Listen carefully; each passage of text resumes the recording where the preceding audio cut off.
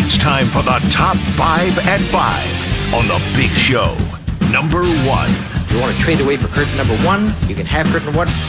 Yeah, it's yet again the same type of game from Mizzou basketball. They fight hard, they are close in the second half, but they eventually cannot finish the job, and it happened again last night as they lost at Florida 83-74.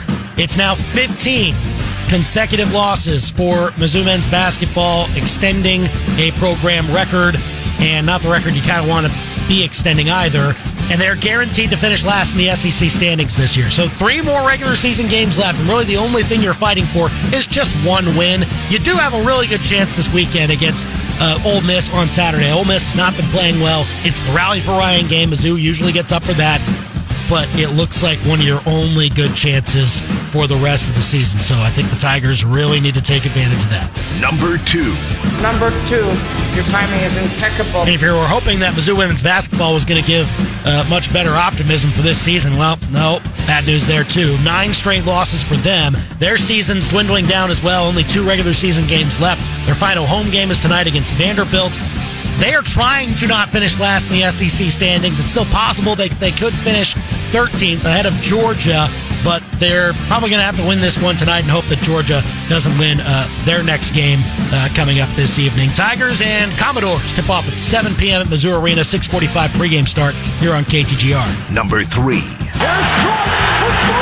Yes! The College Football Playoff Committee, whoever is in charge of expanding it or setting the parameters of it, can we just watch the 12-team bracket play out first before we expand to 14 teams? I know there's a deadline coming up. There's TV money involved and everything like that.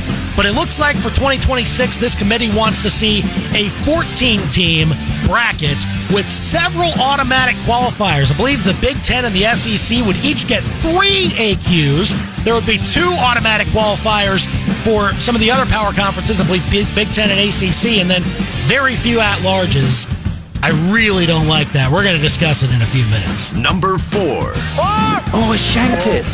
Patrick Mahomes today had a little bit of fun with the NFL Network. Of course, the NFL had fun with him with the 40 time that was a little bit lacking for him in 2017, and they overlaid it with some defensive tackles and compared there. Mahomes, he poked and prodded the NFL Network, but he gave him the idea too. So, Mahomes, you kind of got what you asked for there. Number 5.